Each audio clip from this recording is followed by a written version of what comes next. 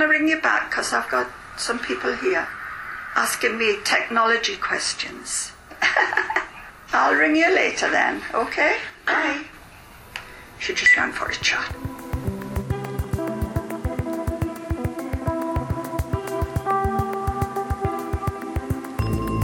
Hello everyone, you're listening to Ageing in a Digital World. This episode focuses on the research question, is technology a useful tool for social engagement in later life? I think it's marvellous. I mean, for my generation, it's like a blinking miracle. We weren't allowed to use mobile phone in general practice because they weren't reliable enough. Everyone uses them now, of course. Because I was around in the time of floppy disks. I don't know if you remember. Way back in the, I think, 90s, companies went over from hard copy manuals to computers. My name's Dr. Gemma Wilson. I'm a research fellow in applied health at the Department of Nursing, Midwifery and Health at Northumbria University, Newcastle. As a researcher and a health psychologist, I'm deeply interested in ageing and social and digital participation. It's clear to me that technology is not just a tool for one generation, but it's been used by multiple generations in all different ways. This podcast focuses on a study that was funded by the British Academy as part of the BEA and Leverhulme Small Research Grants Fund. And we're working in collaboration with Swansea University. We've interviewed 20 adults over the age of 65 from all around the UK. We spoke at length with these individuals to explore their own experiences of using technology and using social media to connect with others.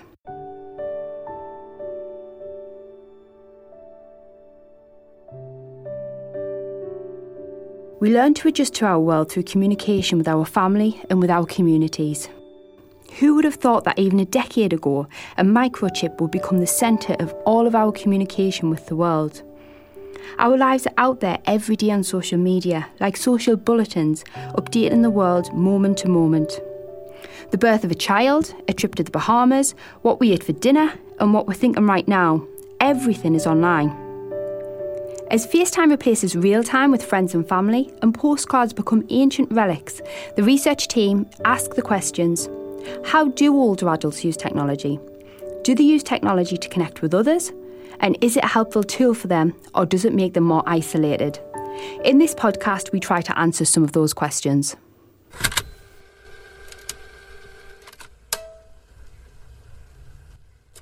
So could you tell us a little bit about your use of technology?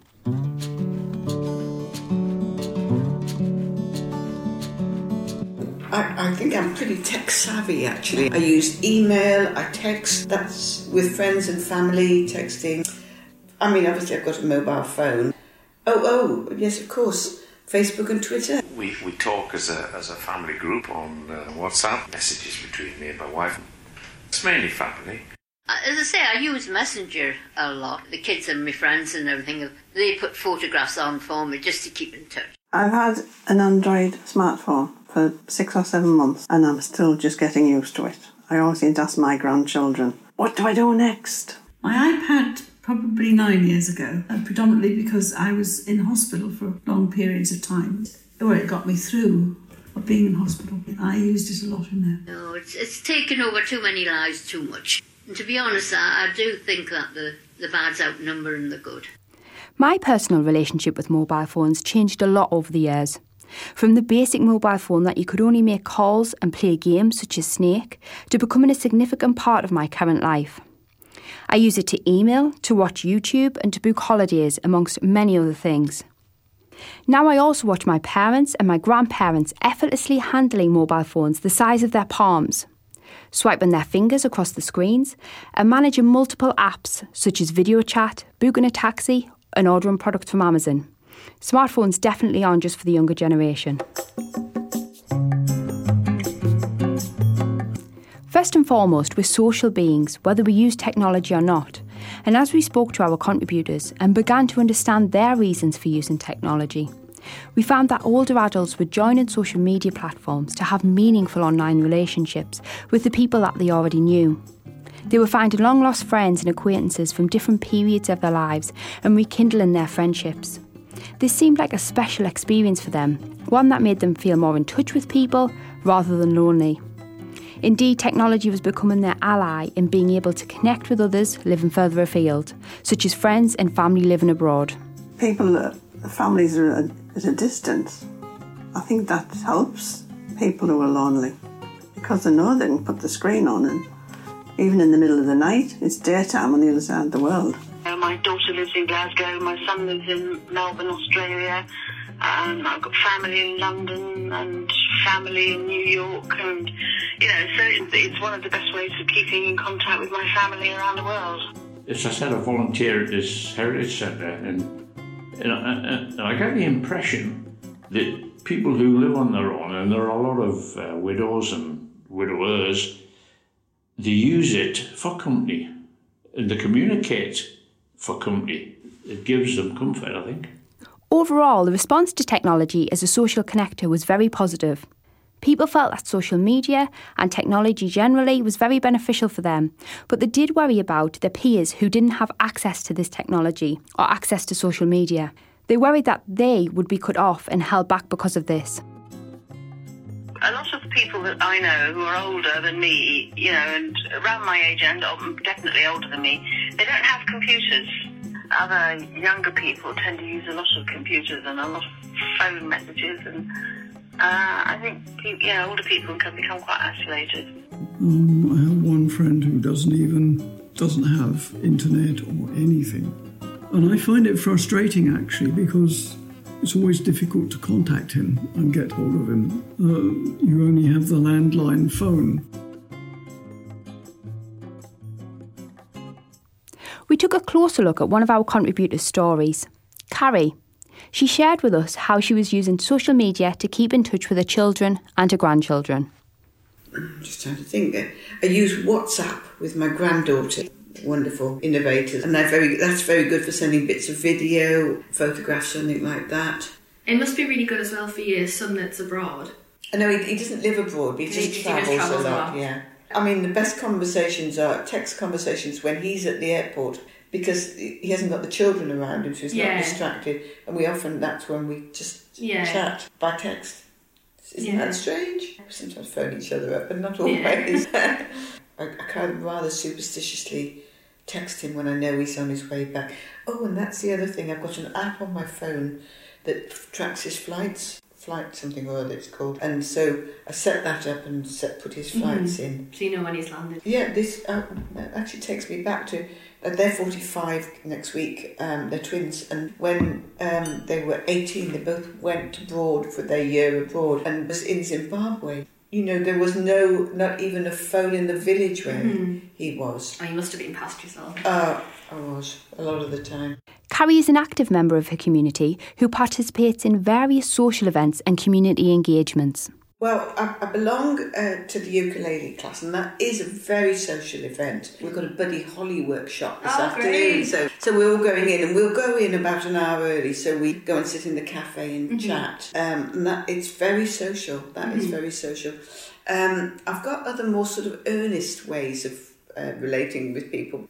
We used to have a community association. It's kind of lapsed a bit. But through that, I met lots of people who live locally. And I look after a little girl for my friend I met that way. She's 13, but she's got severe autism. So I look after her one evening while her mum goes out. But there's that kind of socialising. Using social media and technology has actually made communication more easy and purposeful for Carrie. This better suits her personality and her communication style. But she is certain that it will never be a substitute for face-to-face contact with her loved ones. My family, they're always hard to get in touch with because they're very busy. My daughter and one of my daughters-in-law, got two. I don't know what. She never seems to stop. I don't like to interrupt that busyness. You know. So I wouldn't ring them unless there was something I had to speak to them about. But yes, from time to time I do.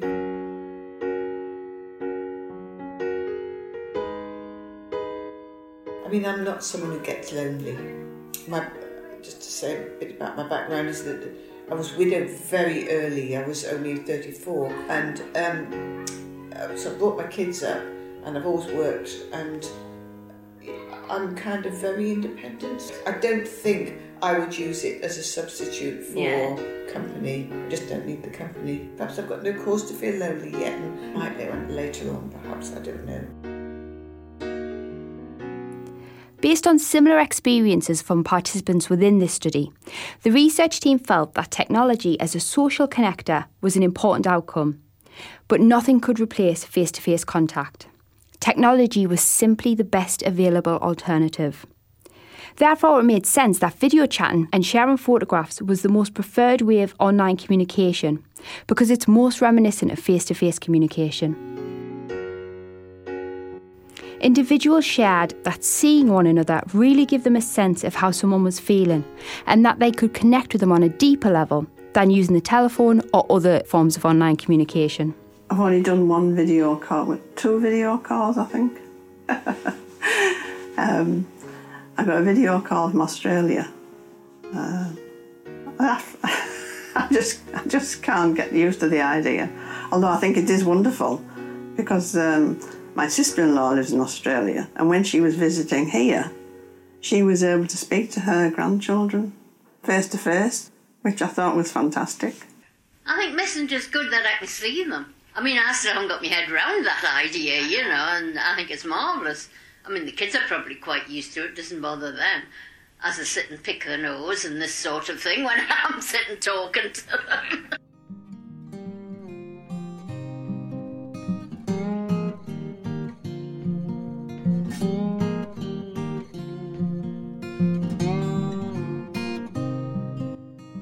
Another cluster of thoughts and feelings of the older adults involved in this study revolved around how they needed to rely on their friends and family when they initially were introduced to social media and various forms of technology. This was a brand new territory for them and required a little bit of nudging and confidence building with the help of a friend or family member who often gifted them their first smartphone or tablet. But I got it as a gift last year for my birthday, so I was quite used to my little Nokia. My tiny Nokia phone, which was quite handy, you know. I am trying to use it to communicate with my grandchildren, who are right up there with the phones. I think that I was pushed into it. Somebody bought me a pad, you know, and then I felt obliged to use it. I don't think I would have bothered buying one for myself.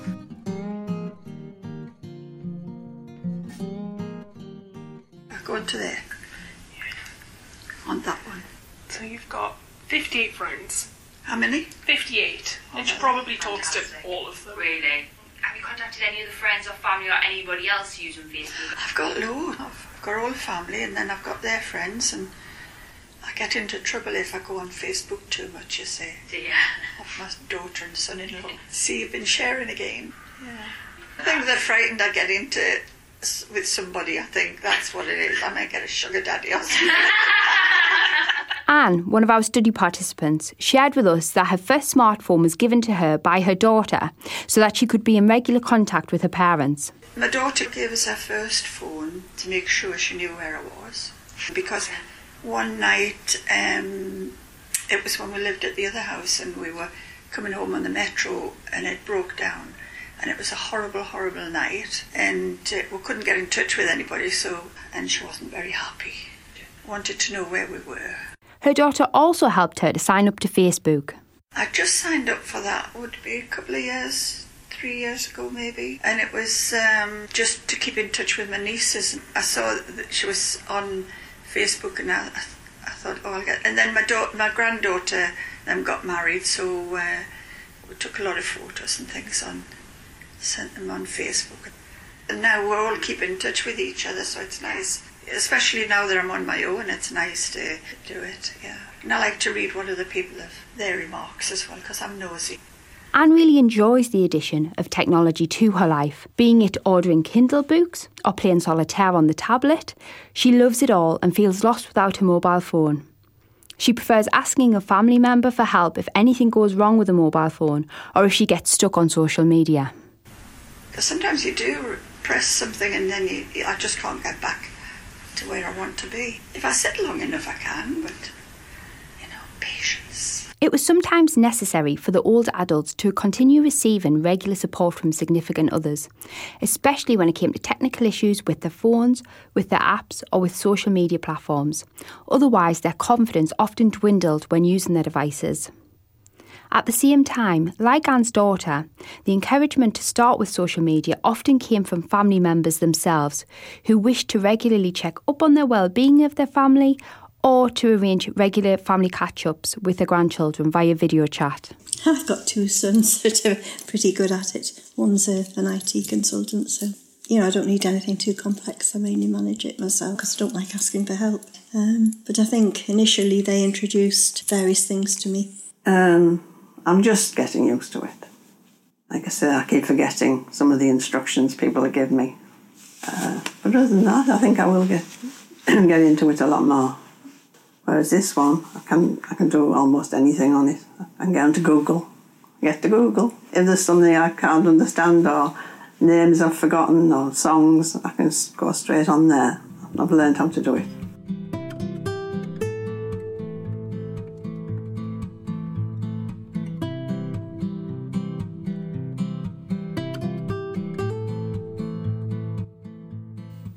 As we explored the participants' experiences with technology and social media, we became aware that everyone had their own unique style and preference to online communication and their online presence.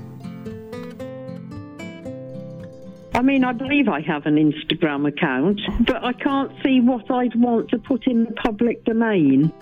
I mean, one of my relations telling me what you had for breakfast.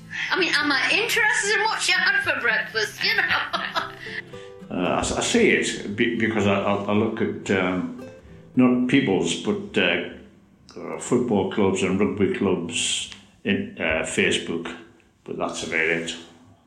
I certainly don't do it on a personal level. As part of his profession, 67-year-old Adam was up to date with the use of technology. He had to keep up with technology and the digital generation to keep up with his work as an educator. Now retired, he spends a lot of time online, but he has a very reserved approach to social media. I mean, I'm probably unusual in that I use it more broadly and I'm happy sorting things out on the computer and editing things on, videos or audio or pictures and stuff because that's what I used to do as part of my job. I don't feel hugely comfortable doing video chat and I have an Instagram account, but and I listen to the radio. Most of my media consumption is listening to the radio, and certainly on Radio 1, for example, there's lots of discussion of people's interaction through Instagram, which seems to be a lot of photographs of my youngest's sort of ex-partner.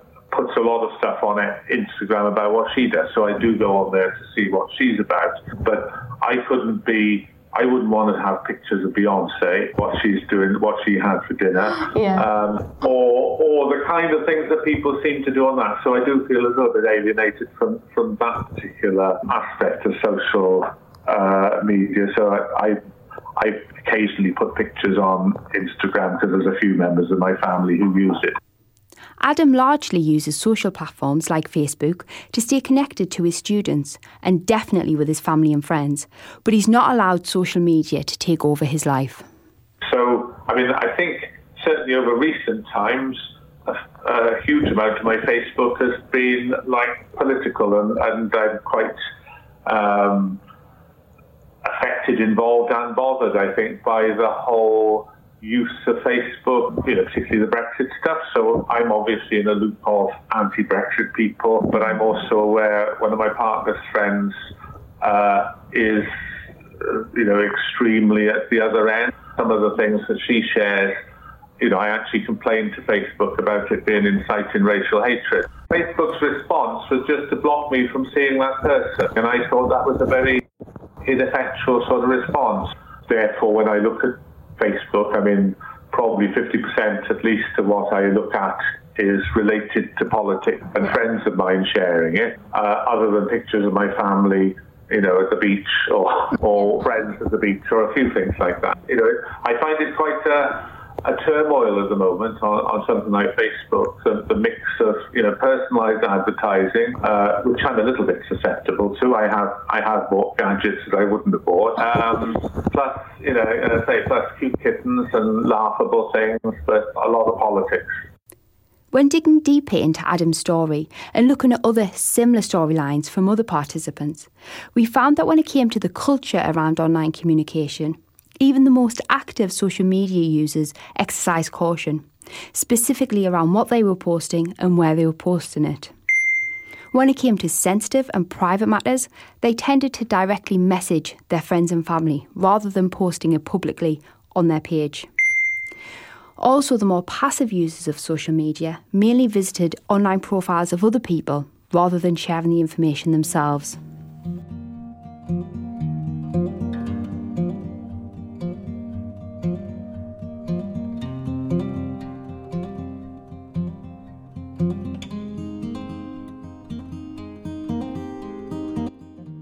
And finally, a striking theme within the study focused on the barriers when initiating the use of technology and when using technology.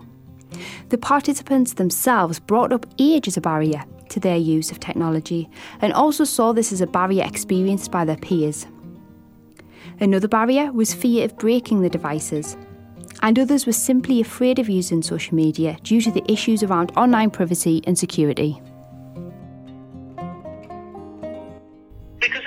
Is a mechanical instrument and can go wrong, all sorts of things. And so they get frightened of using computers. I know a lot of my friends of my age hardly use mobile technology or computers, and they just feel very uncomfortable and don't know what they're doing. The only sort of reservations I have are spotting scams or sometimes buying on the internet. I wonder, if everything's secure enough. But it doesn't put me off, no.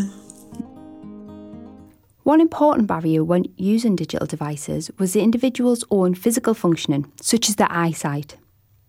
Some participants chose to use larger devices, such as a tablet over a smartphone, due to the size of the screen. Persistent pain was also a common problem when it came to using technology, particularly pain within the fingers and the wrists, and this impacted the way in which individuals used this technology. This had some sway on the device purchased or the devices that the individuals could use. Design for all is an important aspect of all technology use so that it doesn't exclude specific user groups. My hands are arthritic, so I do miss things if somebody else will do it for me. And I do find that is a handicap because I am not good with my hands. Well, I would use it for everyone because I'm not frightened of it. But I can imagine handing a mobile phone to my mother, God bless her. She wouldn't know what to do with it, and she would never have known what to do with it. But if she has specific applications for her specific needs, calling the nurse or ordering the shopping, simple things like that, there's a place for it. They wouldn't. A lot of the elderly. I'm elderly, but I don't consider myself technologically frightened.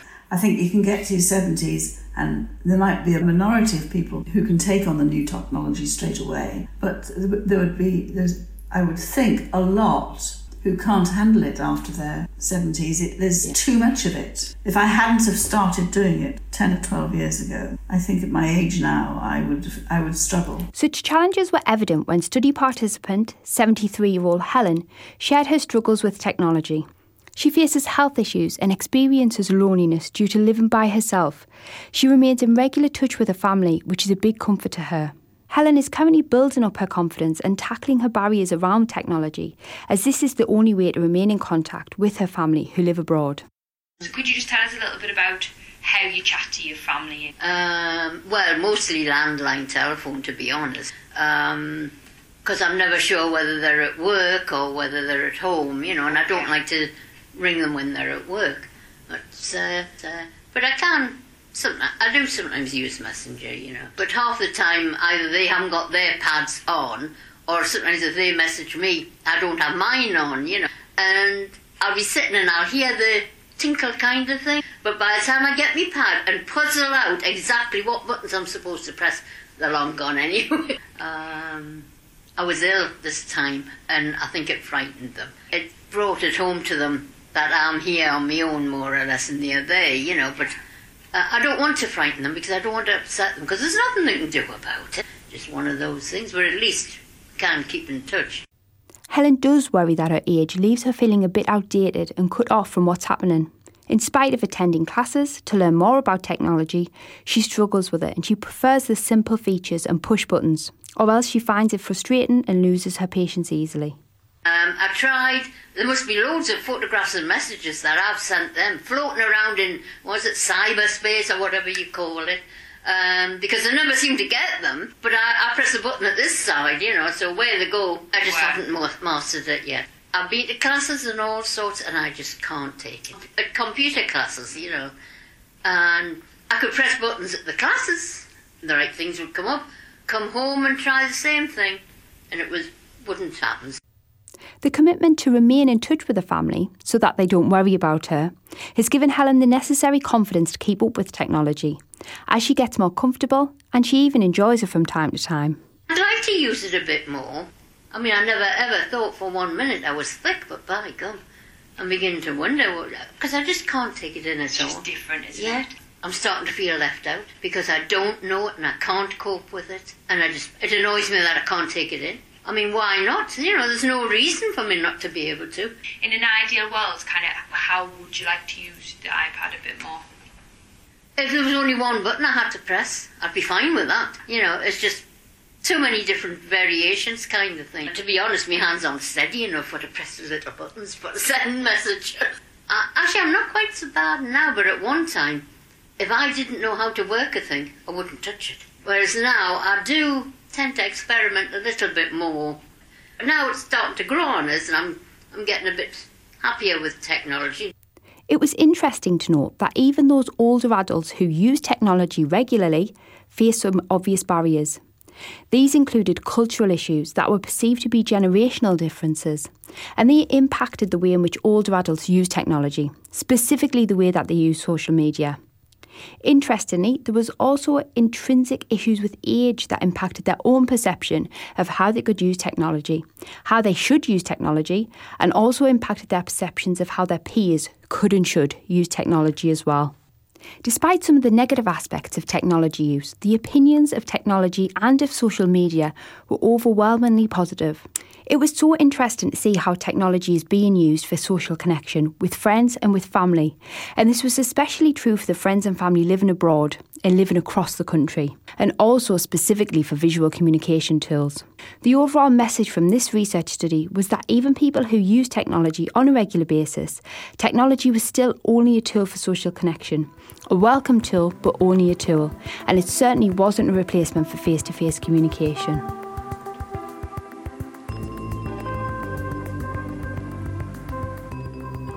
Thank you so much for listening to this podcast, Ageing in a Digital World. We really hope that you enjoyed it and that you found the findings of our research project insightful. This phase of the research project was used to inform a second phase, which was a national larger study of UK older adults. We hope to be publishing findings from both parts of our project over the next few months, so please do keep an eye out for them. Thanks again for listening.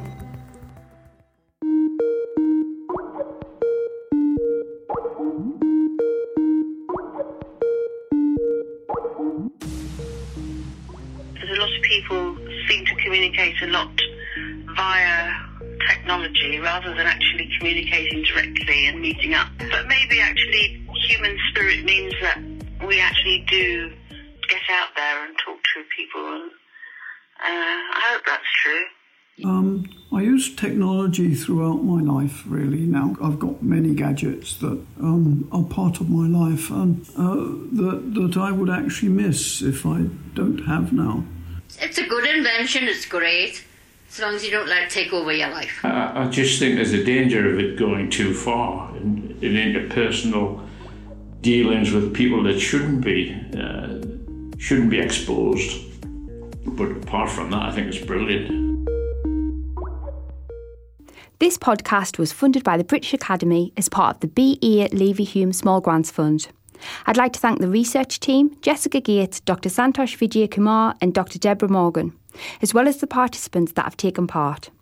Each individual's name used in this podcast is a pseudonym, and all other identifying names have been removed to comply with ethical guidelines. This is an educational, not-for-profit project carried out by the research team at Northumbria and Swansea Universities. For further information on the project, please contact myself on the email address gemma.wilson@northumbria.ac.uk or find me at Twitter at Dr. Gemma Wilson.